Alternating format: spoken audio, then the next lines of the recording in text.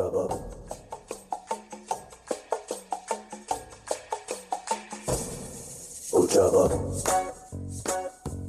Welcome, my friends, to the Moon Jockeys podcast. An in-depth discussion of Star Wars themes, characters, and storylines. Now, here are your hosts.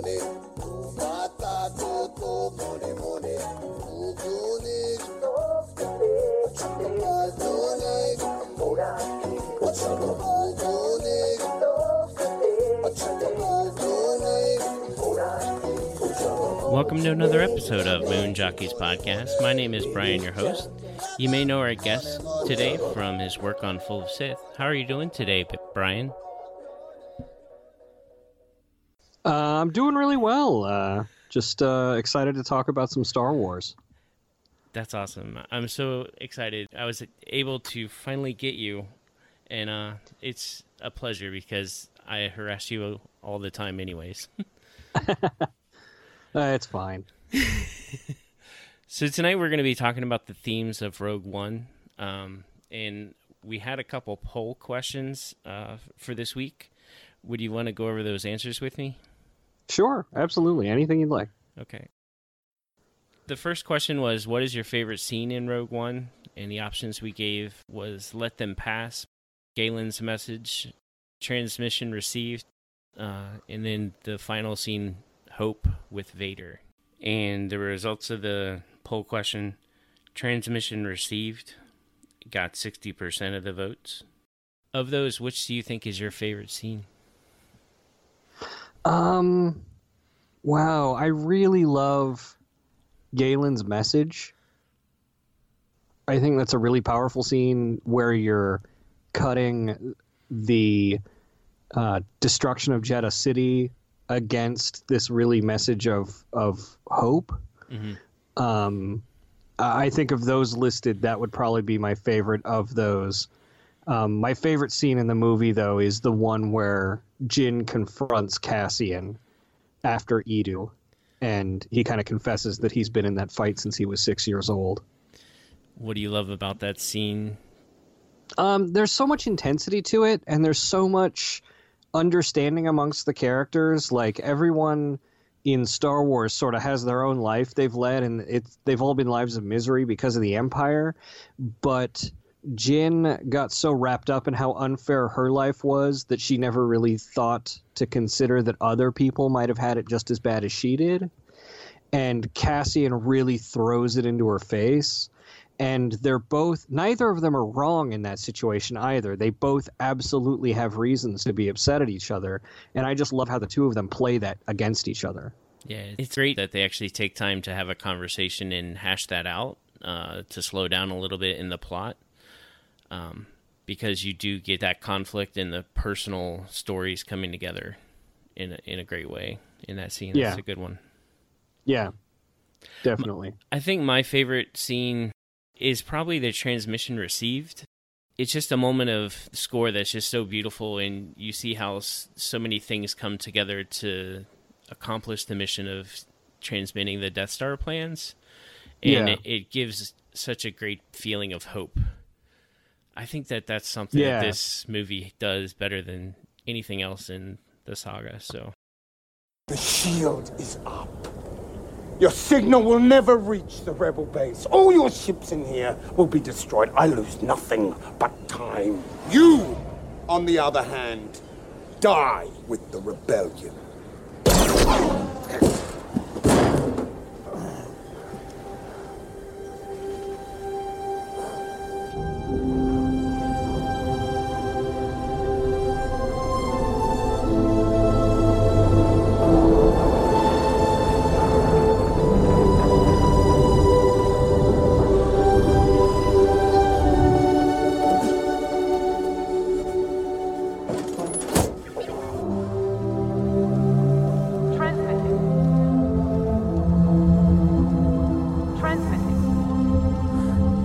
Admiral, receiving transmission from Scarif.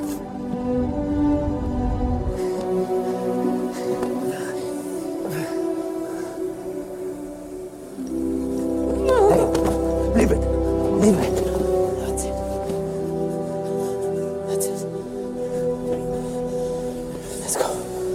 Transmission received. Admiral, we have the plans!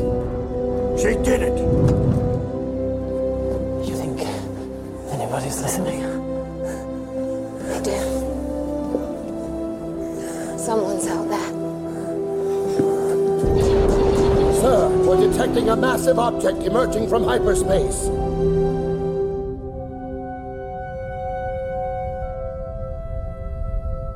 Sir, shall I begin targeting their fleet? Lord Vader will handle the fleet.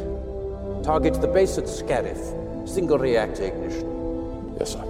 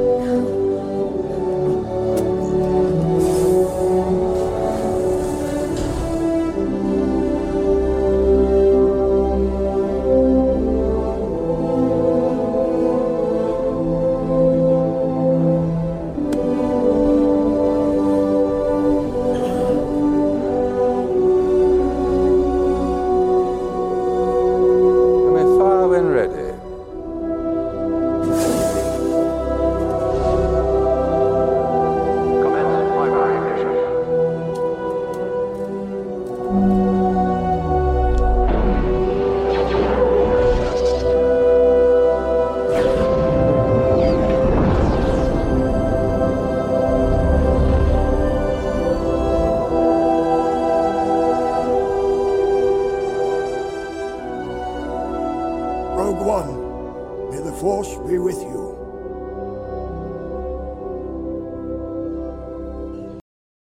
I really love. I don't know. The end of Last Jedi kind of gives it a run for its money on the leaving with that notion of hope.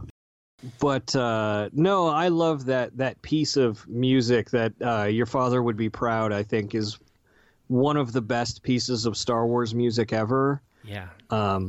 It's easily like top 10. I don't know how you could rate that stuff. And you know me well enough to know I don't like rating stuff, but Your Father Would Be Proud is up there on whatever list if you're going to make one. Yeah. It's just so beautiful. The next poll we had was which death gave you the greatest feeling of loss?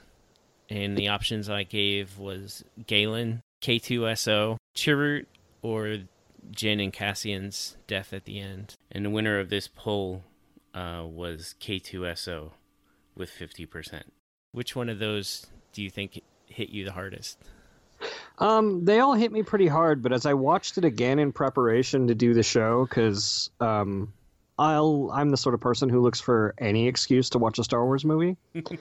Jyn and Cassian's does, right? With her wide-eyed watching the explosion come near them and then consume the two of them as they embrace. It's beautiful and it's touching, and you know, talking about the themes of Rogue One, these two, more than anyone, have given up literally everything to make the galaxy that they will never see a better place, and they know it and they're at peace with it. Everyone else sort of went out in a way where they didn't really get to see that through. Yeah. But they did, and they were able to take that moment and reflect before their ending, and I think that's what made it more powerful. Yeah, I think the feeling, the knowledge that they actually accomplished the mission in transmitting the plans gave them a lot more peace of the sacrifice that they had to do. It's such a great line when Cassian asks, "Do you think anyone's listening?" And we know that the answer is yes. Yeah, it's a great moment. Well, and that's the thing too. That line specifically tells you as the audience that they've come to terms with knowing that they've done everything they can, even if they don't know for sure that they've accomplished the mission. Yeah. Now I'd like to transition into talking about the themes of Rogue One. When we were first told about Rogue One at Celebration Anaheim, there was a panel where they sort of gave the name and the brief synopsis, and there was an interview with Gareth Edwards, Carrie Hart, and Kathleen Kennedy, and it was totally void of the Jedi because he wanted to show a picture where the normal people of the galaxy had to solve epic problems, and he wanted to put the war back in Star Wars. So he had a lot of input from creative people from Zero Dark 30, Black Hawk Down, and Saving Private Ryan, so that it would have that feeling of an epic war movie. They told us that it would have no Jedi, but I think that there's a major theme in this movie. Trust the Force. And it's something that Lyra says when she gives her the Kyber crystal. We've learned through Forces of Destiny that it is etched in the Kyber crystal. And I think that that's a really powerful theme that has kind of been in contrast to Fear is the Path of the Dark Side. What do you think about that? Well, I think both of those sort of bits of philosophy are both important and endemic to Star Wars across its across the entirety of the saga. If you look at the film as trusting in the Force, it's something the galaxy hasn't had in a long time, right? I mean, this is why you've got the Church of the Force sort of quietly collecting the history and the true stories of the Jedi, because we know that the Empire sort of wiped their memory out with propaganda, and you've got little bits of people here and there, pockets of them, with the Guardians of the Whills, like Chirrut and Baze, sort of maintaining that flag. And again, like I look at Rogue One and I look at The Last Jedi and I see very similar themes, right? These people from the Church of the Force, these guys like the Guardians of the Whills, Jyn, Lyra, Erso, carry that spark of hope with them, and that is the spark that lit the fire that destroyed the Empire. Mm-hmm. And I think Rogue One is full of that kind of thing. And in a galaxy where the Force is very real and has a will of its own, it's really exciting to see that leaned into by the people who maybe can't wield the Force, but can definitely be wielded by it. You see that definitely in Chirrut. I think he's one of the best characters created in Rogue One. And he was kind of created later on in the screenwriting process, I believe. Yeah, that was after Gary Whitta left. Yeah. Chris Weitz, I think, created Chirrut Baze and added them as an extra member of the team. Mm-hmm. And when he walks out to flip the master switch, you see how much trust he has in being an instrument of the Force to accomplish the mission. And it's just, he's kind of bold, but at the same time, you can see how it weighs on him a little bit, you know? Yeah, no, but he comes to be at peace with it. And that scene between he and Baze, where Baze sort of cradles him and, he kind of gives that ending coda, that he'll always be there in the Force. Yeah. It's really just wonderful. And Chirrut kind of spurs on Baze to kind of refine his faith, where he does the opposite of the Force is with me, I'm one with the Force. Yeah. So it's kind of cool. I think you'll find this next theme interesting. I think Rogue One has a theme of a call to care for the cause. I think that's explained in the conversation between Saw and Jyn. You can stand to see the Imperial flag reign across the galaxy. It's not a problem if you don't look up. Yeah. And to fight for those that can't fight for themselves and to fight tyranny is, I think, a big theme for this movie. Would you agree? Yeah, I mean, that's a theme through all of Star Wars, right? Even in the prequels, where you don't even know what that tyranny looks like or how it will come, but if you don't remain steadfast against it, you'll have a demagogue sort of as legitimately as possible brought into the top slot. So I think that fight against tyranny is endemic to all of Star Wars. It'll be interesting to see how Solo plays with that, because as far as I can tell, this is more of a heist than a fight against the Empire sort of movie. But with Rogue One, again, like, the time period really lends itself to that reawakening of people. You know, they've been beat down so long by this tyranny, and Jin is an average sort of person in that galaxy where, yeah, she doesn't want to look up. It's not a problem. It doesn't matter what flags fly. But she never knew the galaxy without the tyranny of the Empire, really. So that's why people like Baze had to ignite that spark in her to say, like, it didn't used to be like this. And I think it's really powerful. Do you think she feels disenfranchised that the good guys and the bad guys are sort of like DJ, where they're both made up and hardened by the process, where she doesn't have hope in one of them actually winning? I think Jin is sort of like, I think Jin harbors a lot more hatred for the Empire than she does cynicism for the Rebellion. If you go back and look at the Saw Gerrera episodes of Rebels, you can see that Saw didn't necessarily disagree with the Rebels as an idea, but how they went about things. And Jin's emotional conflict comes from being raised by Saw and sharing a lot of his political values, but also the sting of being abandoned as a child, or thinking she'd been abandoned as a child, and harboring that ill will against the Empire. I don't think there was ever any chance that maybe she would have joined the Empire instead because she thought both sides were similar. I think it just took a lot of coaxing to remind her why she should care and why she should help others. So what do you think changes in her to make her choose to make that fight? Well, if you notice, the change happens very specifically during Galen's message, when she realizes that her dad wasn't just a tool of the Empire. So, if you are watching this, then perhaps there's a chance to save the Alliance.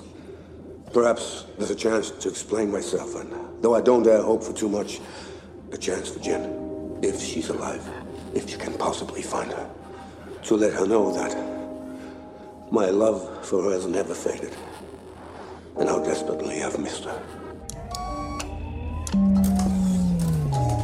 Jin, my Stardust. I can't imagine what you think of me. When I was taken, I faced some bitter truths.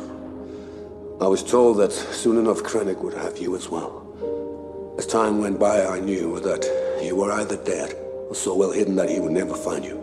I knew if I refused to work, if I took my own life, it would only be a matter of time before Krennic realized he no longer needed me to complete the project. So I did the one thing nobody expected. I lied.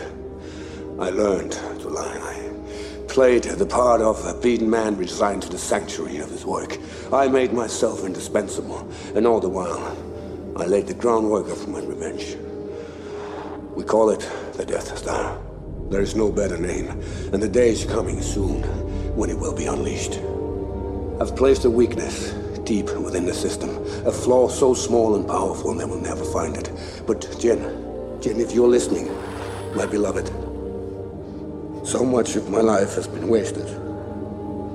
I try to think of you only in the moments when I'm strong, because the pain of not having you with me, your mother, our family, and the pain of that loss is so overwhelming I risk failing even now. It's just so hard not to think of you. Think of where you are. My Stardust. So, the reactor module, that's the key. That's the place I've laid my trap. It's well hidden and unstable. One blast to any part of it will destroy the entire station. You'll need the plans, the structural plans for the Death Star to find the reactor. I know there's a complete engineering archive in the data vault at the Citadel Tower on Scarif. Any pressurized explosion to the reactor module will set off a chain reaction that will destroy the entire station. His words to her as a child were actually true, where she'd spent the rest of her life to that point thinking that he was a liar. But when he says flat out, you know, like, remember, everything I do it for you. Mm-hmm. And then when she finally sees the message and realizes that he wasn't lying to her the whole time, and that that love that she had for him could be there again, and it kind of broke inside her like a dam. That's the thing where she remembers that, like, my dad gave me up. My dad loved me more than anything, and he gave me up to fight this. I have to fight this too. I think she finally realizes what threat the Death Star could be through in that message as well. And that's kind of reflected in her speech to the Rebel Alliance on Yavin. When she asks, what choice do we have?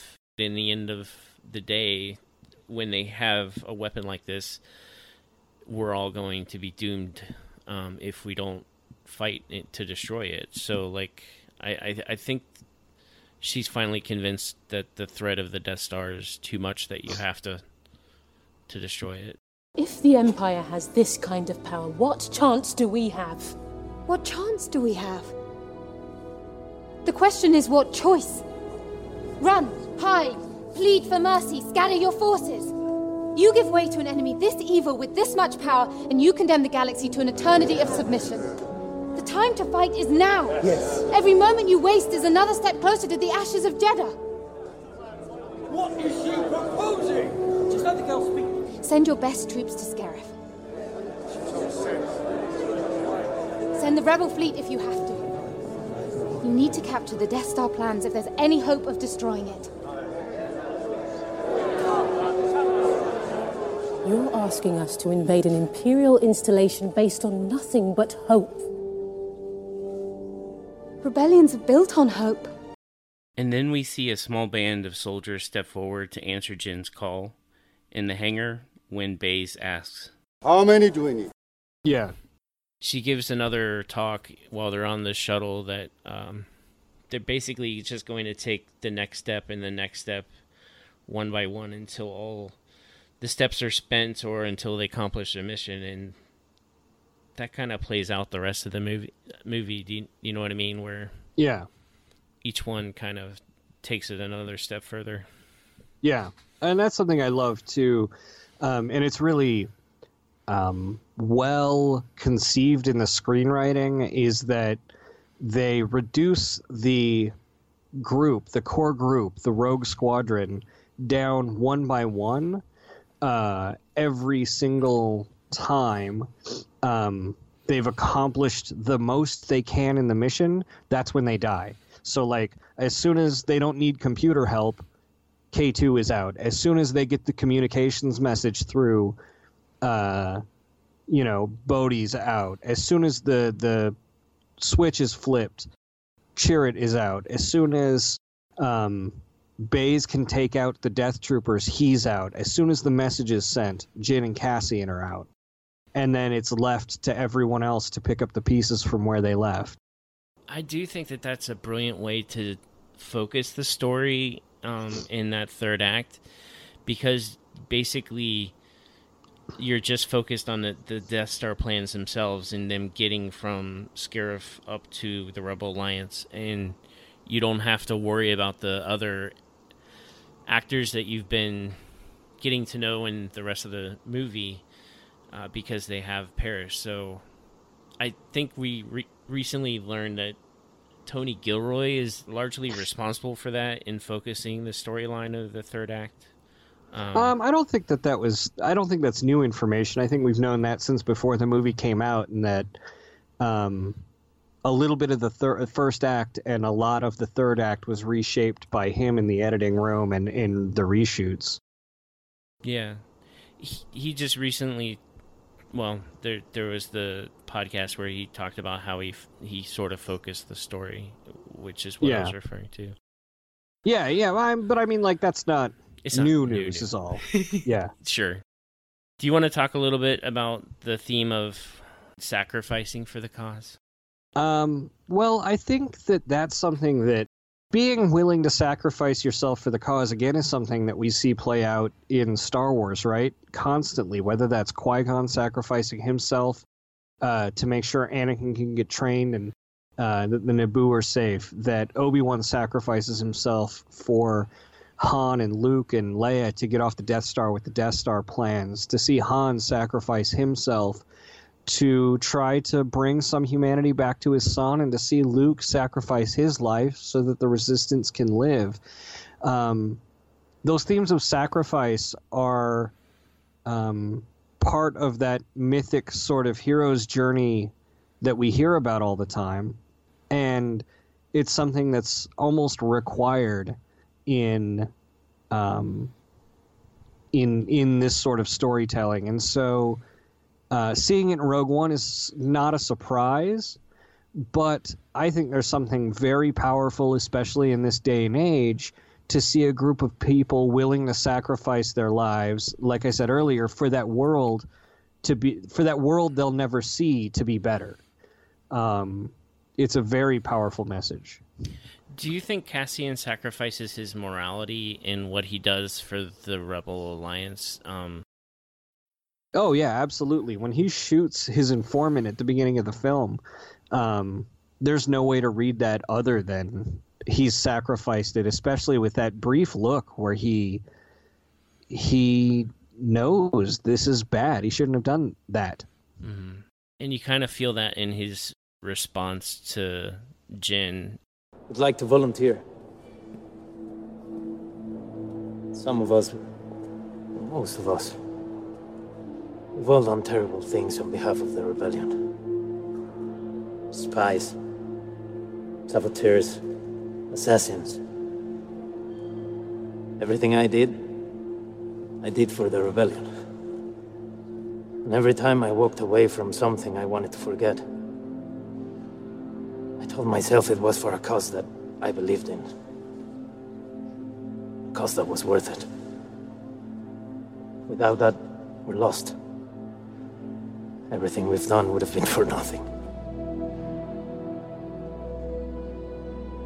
I couldn't face myself if I gave up now. None of us could.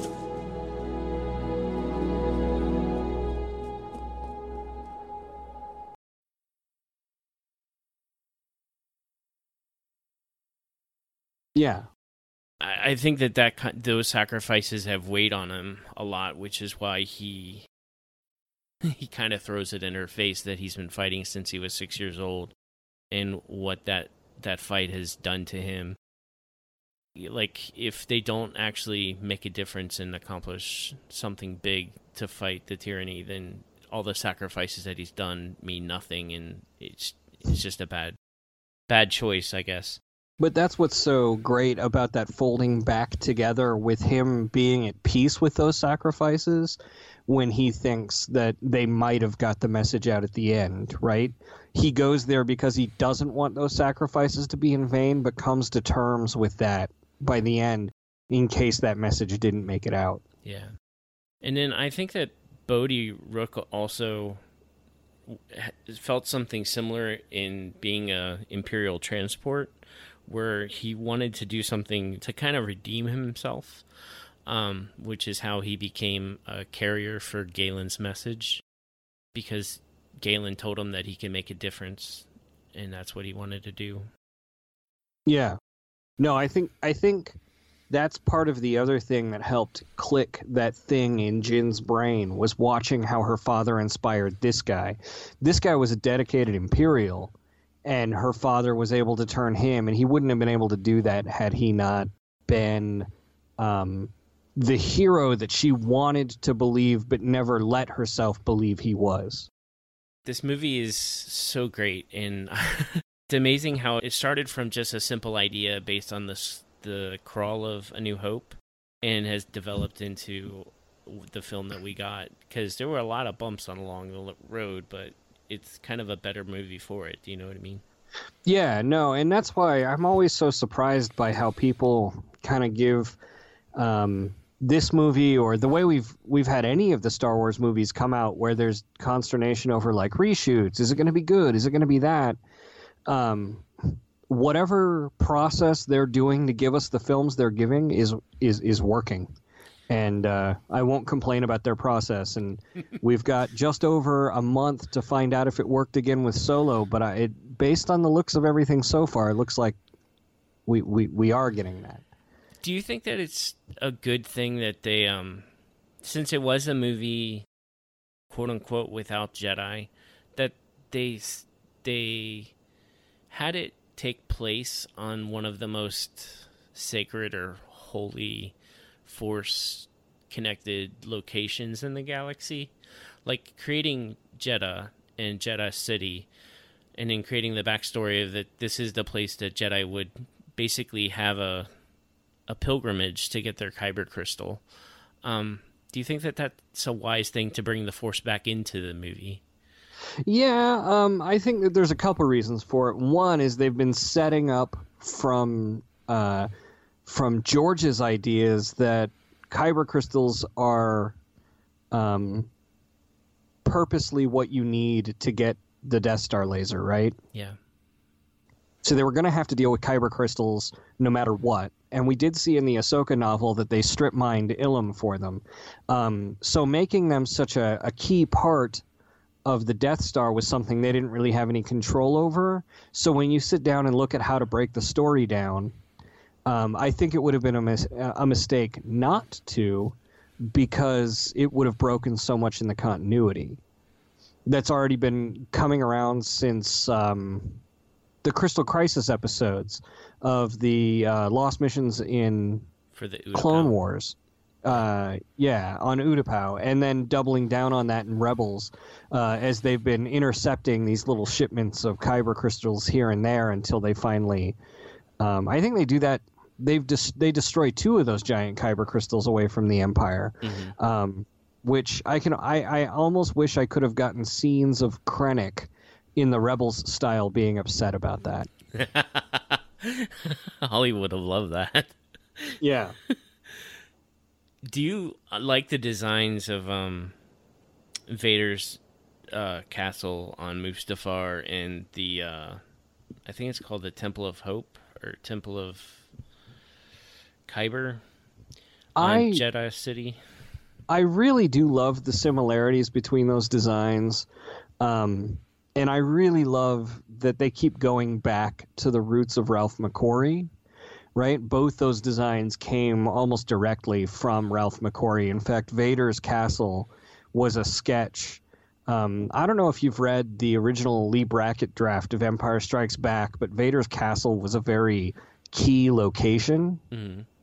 And so Ralph McQuarrie, on his first pass, made a bunch of sketches, and one of the little sort of back-of-the-envelope size sketches that he made was Vader's castle, and that was essentially what we got with Rogue One. Mm-hmm. And so to see the Jedi temples always be inverted with the Sith temples, and to see Sith temples inverted with light side temples back and forth, where we had... the Lothal temple versus the temple on Malachor, and to see Vader's versus the temple on Jeddah. I think it's just a really great visual symmetry that they've been weaving throughout the saga in this new era very well. I think that they're getting to a point where they're going to basically try to destroy the paradigm of good and evil, light side and dark side, to the point where there's just one force, and it has basically attributes of the light and the dark together. I disagree vehemently, but please continue. Really? Yeah. I think that they're gonna talk that there's one force, and but we've already got Bendu talking about how there are very different aspects of the Force, where you have the Ashla, which is the light side of the Force the Jedi tap into, which is also what the Lassan tap into, or the Lasat tap into, and you've got the Bogan, which is that dark side of the Force.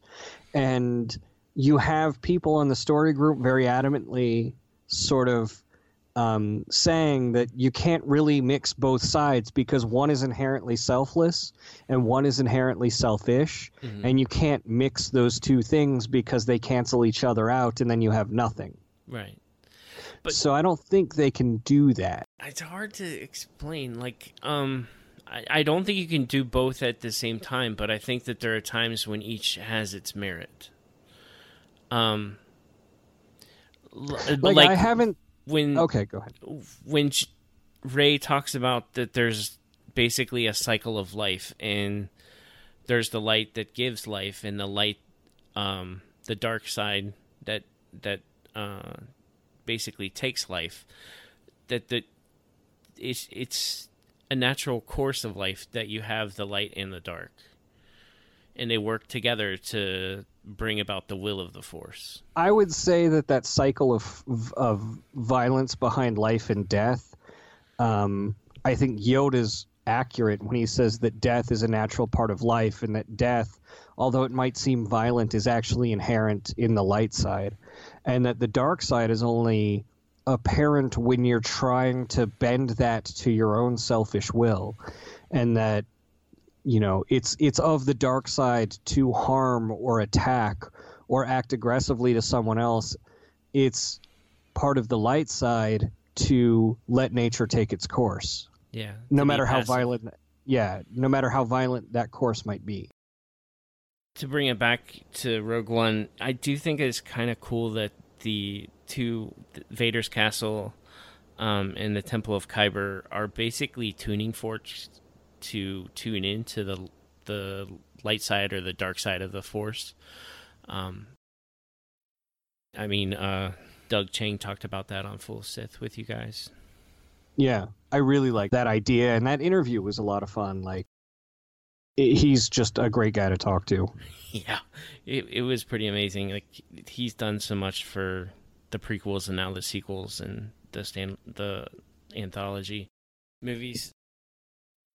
The last theme I wanted to talk about today was the Torch of Hope in Rogue One, and I think that starts a little bit with Cassian Andor telling Jyn that rebellions are built on hope, and that's something that she kind of carries on in her speech to the Rebel Alliance.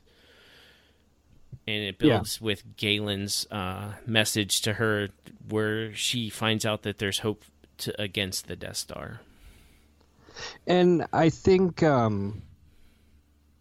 it actually has a root too in Clone Wars, right? You hear Jyn echoing the same things that Ahsoka and the Jedi taught Saw, that he taught her. You know, that one fighter with a sharp stick can win the day. Like that sort of message of hope is a spark that started with the Jedi on Onderon. Saw Gerrera used to say, one fighter with a sharp stick, nothing left to lose, can take the day. They've no idea we're coming. They've no reason to expect us. If we can make it to the ground, we'll take the next chance. And the next. On and on until we win. Or the chances are spent. That's kind of cool to see it come back to the Clone Wars. Yeah, and it's a direct callback to those episodes. The final scene of Hope aboard Radiss's ship is with Vader in the hallway. Is probably my favorite scene in the movie, because at this point, all the crew of Rogue One have sacrificed their lives to get the Death Star plans off of Scarif, and they've been transmitted up to the ship, but now they have to be given to Leia to carry these on to Obi-Wan.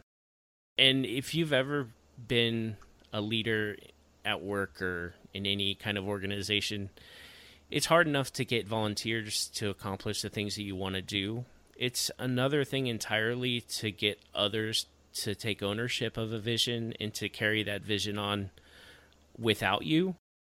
So to see these soldiers sacrifice their own lives is a huge thing. That moment where that rebel realizes he's not getting out of it, and instead of trying to beg to get through, just hands the data tape or the transmission through the door and just says, take it. I think that's one of the most powerful moments in the movie, and you don't even know that guy's name. It's David Collins, but well, no, I mean, it's David Collins speaking, but it wasn't like him acting. Yeah, I mean, it's such a great scene. I love it so much.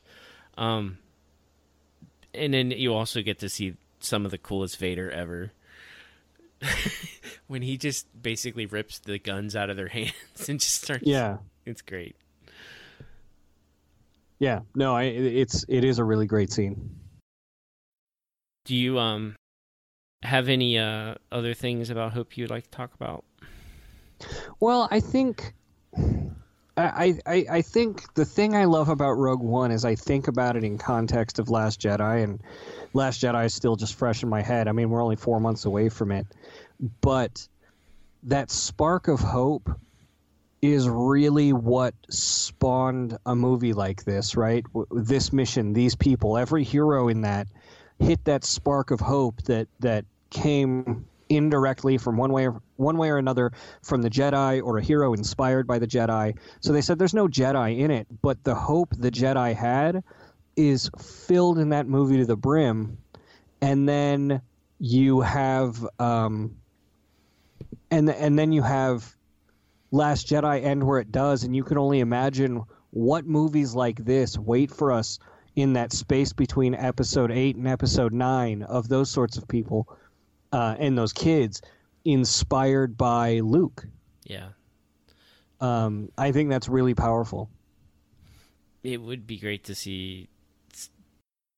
I'm hoping that we get a time jump in between 8 and 9 so that we can have more stories to tell of rebuilding the rebellion and Rey starting to pass on what she's learned and to continue with her training. I think that will be pretty awesome. Yeah, no, I think there kind of has to be, just by the fact of Carrie Fisher's loss and the way they left it. There's and just J.J. Abrams' style of storytelling, right? There's going to be the first 10 minutes of that movie where we're wondering what in the hell has happened between the landing of the last one and now.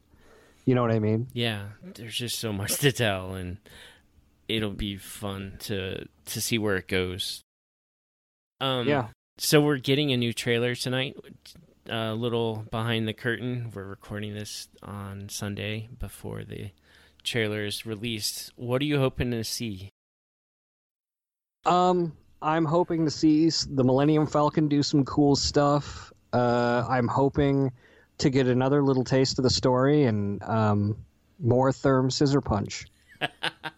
Do you love that name? I really do. It's so silly. It's up there with like Yak Face and Snaggletooth and Elon Sleaze-Bagano and yeah, Droopy McCool. Like, Droopy McCool didn't break anything. How is Therm Scissor Punch? It's just it's a pretty cool name, especially with his claws. Are there any characters that you have locked on to for Solo yet?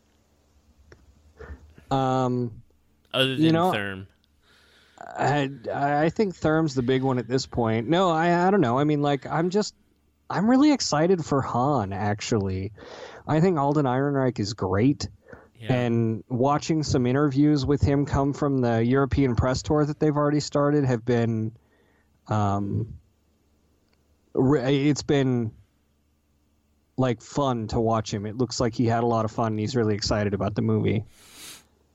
I haven't seen any interviews yet. I'll have to try to find those. Yeah, the ones I found, they were getting posted to Twitter yesterday, but then they all got mysteriously deleted. So I'm not sure where to find them again, but I will. Okay. I'm kind of excited for all the characters except for Han right now, still. Hopefully this trailer will change that a little bit. But I think Kira is probably the one I'm looking forward to the most. What is it about Han you're not looking forward to? I'm not trusting that he'll be able to capture everything for Han for me yet. But I don't know Alden's work as very much. So, well, you got to remember too that it would be like asking Sean Patrick Flannery or River Phoenix to capture everything about Indiana Jones. They weren't at that time of his life yet that we knew him, right? This is 10 years before. So, like, we're going to get sort of a proto-Han, so he's not going to deliver everything you might expect out of Han Solo because he's not that Han Solo yet. Like, I hope that there's growth in this one. I hope that there's a moment where either Beckett or Kira dies basically because they don't shoot first. To kind of be a moment of grief where he has to learn that lesson where you kind of do shoot first if you're being held at gunpoint. So, like, we'll see if that happens or not, but I'm hoping that there's some kind of arc where he learns a lesson because of his relationship with Beckett and Kira. Yeah. No, I think that he's definitely going to learn a lesson somewhere, and he's going to find that maybe he has that heart of gold a little sooner, but he doesn't necessarily know what to do with it, and it always gets him into trouble. Yeah, that would be good. And I think Lando will be super cool, and the Millennium Falcon looks so beautiful. Like, I don't know how it got so dirty. It could be another ship, right? It could be a different ship. You know, wouldn't it be hilarious if it turned out, and this is just me speculating, I have no evidence to believe this, and it would be silly, but Lando loses the Falcon to him, but doesn't actually give him the Falcon, gives him, like, the Falcon that we know, not necessarily the Falcon that Lando has, that really clean one, and which would make the "what have you done to my ship" a lot funnier if that wasn't actually ever his ship. But who knows? Yeah. Cool. Well, Brian, I'd really like to thank you for coming on and talking to me about Rogue One and stuff. It's always fun. I enjoy our conversations. You're one of the people I enjoy arguing with the most. Or well, I hope I don't make it too difficult. You don't at all. And you always take it very well and give it back just as much. But that's kind of what I like. Where can people find you online? If you want to, you can find me on Twitter at Swankmatron. And that's kind of where I do, aside from the Full of Sith podcast, and you can find me there. Those two are about even in my Star Wars analysis. And I write about Star Wars for Sci-Fi and How Stuff Works and StarWars.com and Slash Film Now too, and just everywhere. But if you go to Swankmatron on Twitter and follow me there, you'll be sure to catch all of the Star Wars musings I've got one way or the other, because I'll post links to everything. Cool. You also have Fauthentics with Holly. Yeah, we do Fauthentic History, which is also a very Star Warsy podcast. About half the episodes we do fake history on Fauthentic History from our nerdiest passions. So, like, our very first episode was taking the Battle of Hoth and deconstructing it like historians might deconstruct a World War II battle. And that's just sort of the tone of the show moving forward. The Jedi Council episodes were pretty fun recently. Yeah, no, those were a lot of fun. I learned a lot researching those, actually, because you're trying to track down little scraps of information and all the different source books they have. And when you do that, it paints a picture much larger than we usually get to see at once. So putting it all together is a lot of fun. How on earth did you find minute notes from meetings? Where did that come from? So that's sort of like an inside gag that Holly and I have where, like, if you look up the biography of some of those Jedi Council members, like, the only times you see them are they were at, like, if you go look on their Wikipedia pages or Wikipedia pages, right? It's just like, he was present at this meeting. He was present at this meeting. Like, no one knows what he did because he doesn't have any stories. Right. But we do have the record that he was at all those meetings. And on the history show, it's like on Holly's history show, because she does stuff you missed in history class, like meeting minutes and financial records and stuff like that. They're really important pieces of the historical record, even though people at the time might not have thought of them as such. Yeah. And so we just sort of adapt that idea when, in Star Wars, when we have it, because I think it's funny, but it's also true, and that's all we had of them. That's good. That I would not have thought to look there, but it definitely is a record, so it's pretty cool. Yeah. Cool. Well, now it's time to hear from you. You can email us your thoughts on the themes of Rogue One. And you can do that at moonjockeys.podcast@gmail.com. You can follow the podcast at moonjockeys.pod. You can follow me at Balls in Play. Next week, we'll be talking about the top 5 scenes of Rogue One with Jared and Mark from podcast 2187. Thank you for listening, and until next time, may the Force be with you always.